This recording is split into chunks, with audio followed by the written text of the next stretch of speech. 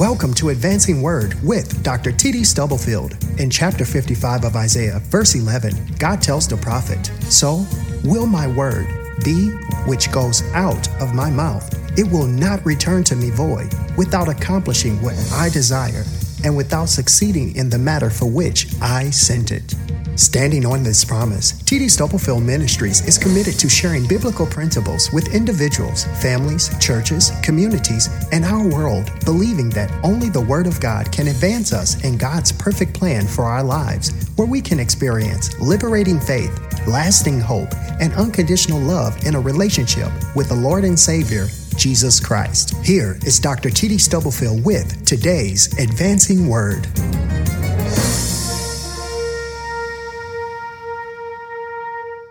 I read and reread the book of Proverbs.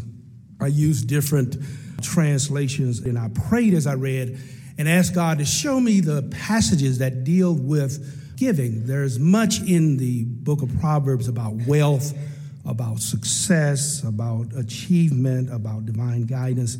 But I was looking for the passages that deal with biblical giving or the biblical theology of giving. And I found three that will be the focus of these series of sermons, and which constitute what I'm going to call, in terms of the overarching theme of these sermons, the golden triangle of giving. But each of the passages are complementary, like a photographer shooting a subject or a scene. Each passage takes a different angle. The golden triangle has height, depth, and width. It has a base and two sides, of course. And connected, these spiritual lines usher the child of God into the arena of biblical giving by focusing us on three components or three aspects or dimensions as it relates to giving: our response to God, our own self-motivation, and then how we respond to others. Another way of looking at it is one passage deals with the content of our giving. Another passage deals with the intent of our giving. And the third passage deals with the extent of our giving. In Proverbs, these passages are adjoining rooms in a house that is filled with blessing and prosperity for anyone who chooses to inhabit or reside in their space. So today, in part one of this series, we will look at the base or the foundation of this triangle and tour the great room. It's the great room. I'm calling this part the great room that launches and leverages our giving around a transcendent focus. So I want us to look at a scripture together. Proverbs chapter 3, verses 9 and 10. I'm going to read in the New International Version. Let's stand as we reverence the word of God. "Honor the Lord with your wealth, with the first fruits of all your crops. Then your barns will be filled to overflowing, and your vats will brim over with new wine." The first part of this series is titled Worship, the perspective that elevates our giving. It elevates it. It all starts with God. There is a transcendent focus. We have to start with God. Three things I'm going to share with you around this subject, this theme for today's sermon, part one. Giving, in the first instance, reverences God's person. First and foremost, what we need to understand is that giving is an act of worship. The text that we shared this morning opens with this phrase: honor the Lord. A number of synonyms can be used here when we think about what it really means to honor the Lord. Love the Lord, reverence, hallow, or ascribe holiness to the Lord, set apart, put God first, or just worship God. There is no question in the writer's mind here that God is worthy of worship. The word in the original language translated honor means to make heavy.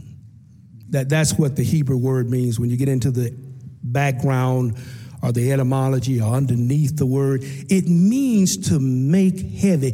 When we worship God, we're giving him the weight that he is worth. When we worship God, we are giving him the weight.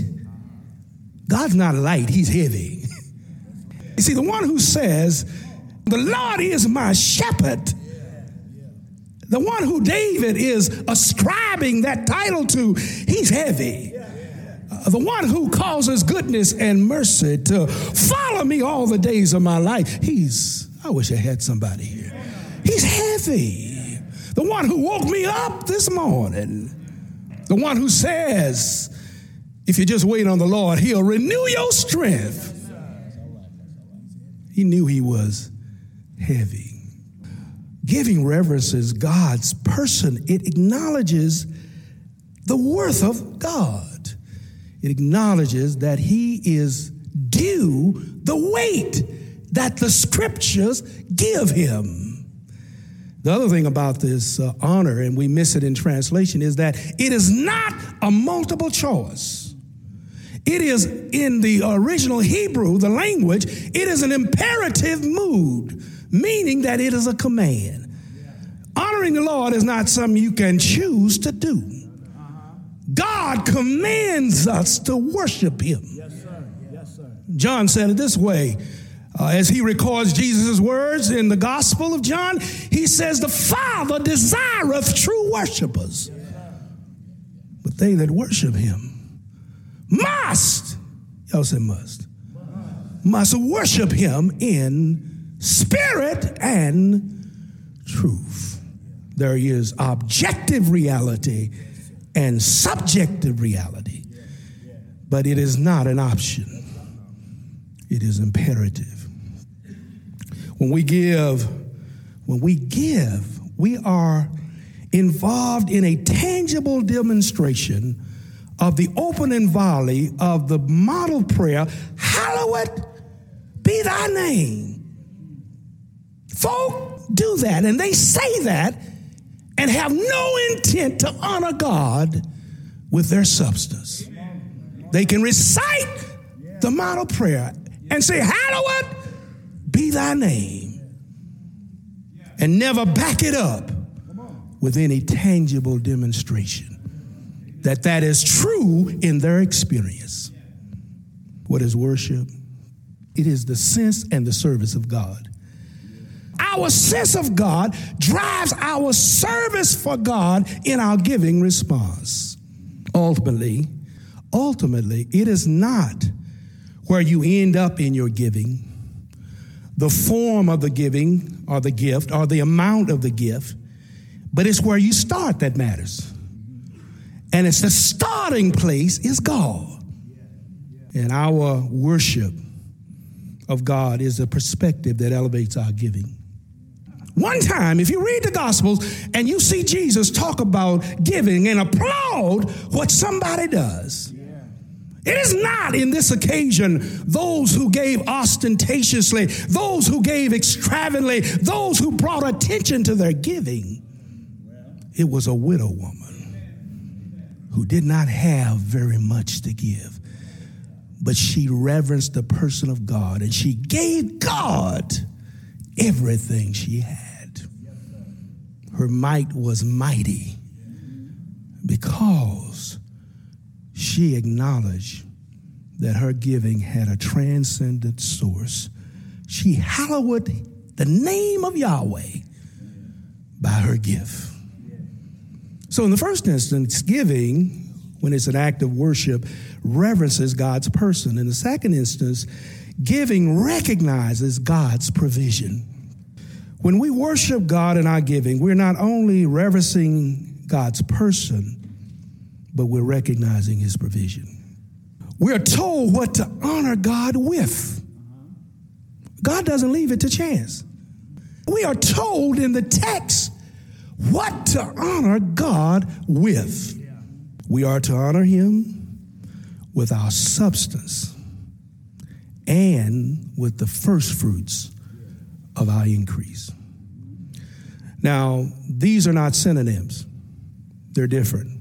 I want to make sure we understand what the Word of God is teaching us. Substance describes our ability, our strength, God-given. Everything comes from God, whether you acknowledge it or not. So substance is our capacity, it's our potential, it's our potency, it's our ability to produce wealth or generate income. In Proverbs 12:27, the writer says, the substance of a diligent man is precious. In Proverbs 24:4, it says, by knowledge shall the chambers be filled with all precious and pleasant substance. In Proverbs 29:3, it says, he that keepeth company with prostitutes spendeth his substance. See, substance is our capacity. Substance is what you woke up with this morning. We honor the Lord with our substance. Before we arrive at a specific response, whether it's a tithe or an offering or a benevolence response to someone in need, before we get to that point, we worship God in giving with our substance. We are compelled to recognize that everything we have already. See, our health, substance. Mind, substance. We wake up and we don't understand that our mind, just the ability to think right and left, up and down, substance. Your credit card or credit rating, substance. Your education and training, substance. The stuff, cars, home, clothes is your family and your friends, your children, your grandchildren, your job, substance. Just lose your job and see. Substance. Your faith in God is your church. Your good name and reputation is nothing but substance. Everything we have come from God. There are many portraits and portrayals of King David in the scriptures. He was a man after God's own heart. You know, the day David was at his best is when the ark came into Jerusalem. And he was twisting and twirling and turning. He was so excited. That was the day he was at his best. And he was at his best when he had a determined resolve.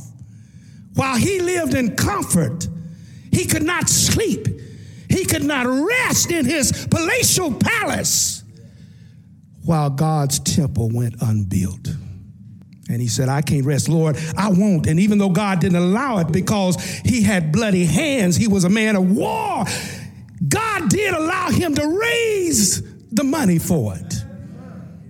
And when he got through leading Israel in the offering, he looked up to God in prayer and said, thine, O Lord, is the greatness and the power and the glory and the victory, and everything that is here is yours. And he said, for all things come of thee, O Lord, and of thine own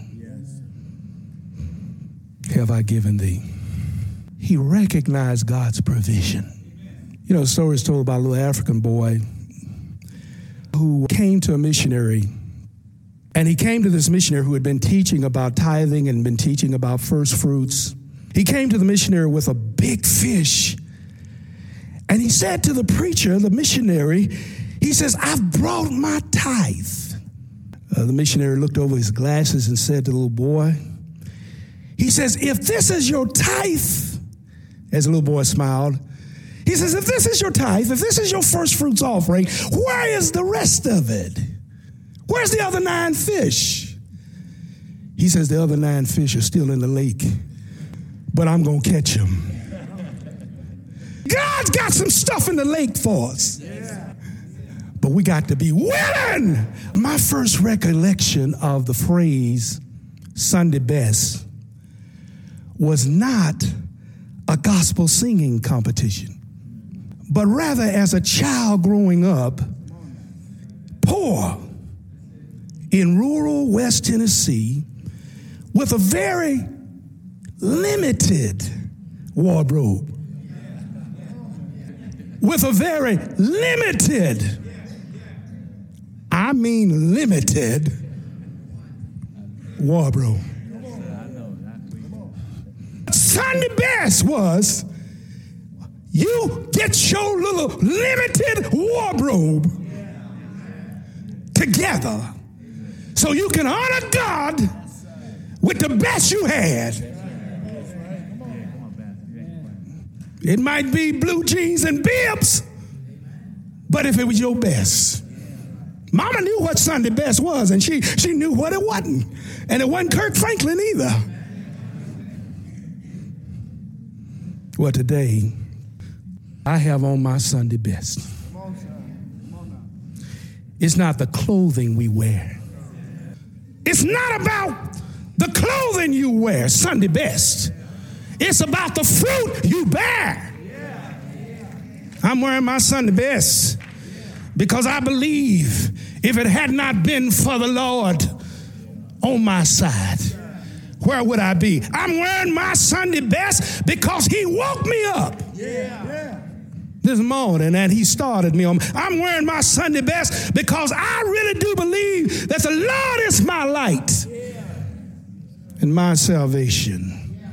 I'm wearing my Sunday best because through many dangers, toils, and snares, I've already come. It was grace that brought me. Safe thus far, and grace will lead me on. I'm wearing my Sunday best because I really do believe that my God shall supply all my need according to his riches and glory in Christ Jesus. So when worship is the perspective that elevates our giving, it not only calls us to give reverence to God's person and to recognize God's provision, but it also allows us to receive God's promises. God can do more with what we have than we can. The text tells us, because the author understands the power of a picture, what it looks like. He says, first of all, your barn shall be filled with plenty. The barn was a storehouse in ancient Israel. Grain and other commodities were stored in the barn.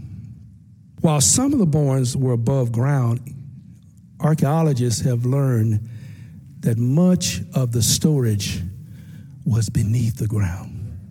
The farmer would hew out caves and caverns in which he would place his crop, his harvest, to keep it safe from pest and parasite. The wisdom writer says, as he's directed by the Holy Spirit, God will fill your barns with plenty. And the word plenty means he will fill it to the brim. Literally, he'll fill it to the point where you say, Lord, no more. I'm satisfied. I'm satisfied. I've trusted you and you kept your word. And I'm satisfied. I'm satisfied with what you have done. There are some blessings God has given me you can't see. They're under the surface. They're between me and God. There's some hurts he's healed. There's some things he's pardoned. There's some blessings he's wrought over in the midnight hour that can't nobody see. And if God does nothing else, I can go into the barn, look underneath the surface, underneath the stuff you can see. And I'm telling you, God has been good. God's been good. This is what it looks like. Your barns, the places nobody else can go with you, the places you're hurting, the places you've been wounded for a long time, the places nobody else has been able to help you with. He said, I'll fix it. Your barns shall be filled with plenty. Here's the second part of that picture. And your wine presses shall burst forth with new wine. See, we honor the Lord with substance. But the next thing it says, the first fruits of our increase is that the wine presses burst forth. See, the wine press was a hollow cavity, and grapes were placed in it, and they were trampled. He says they'll be filled with new wine of the juice that the wine press had trodden out. It hadn't been fermented yet. And this is why the Lord says in the Gospels that you can't put new wine into old wineskins, because the new wine will expand. This part of the passage dealing with the potential and the possibility God offers to us when we trust him. I want God, I can't speak for nobody else, but for my family, my household, I want God to bless me even more. I want him to use me even more. The old wineskin I need to get rid of, because we miss blessings when we use the old wineskin.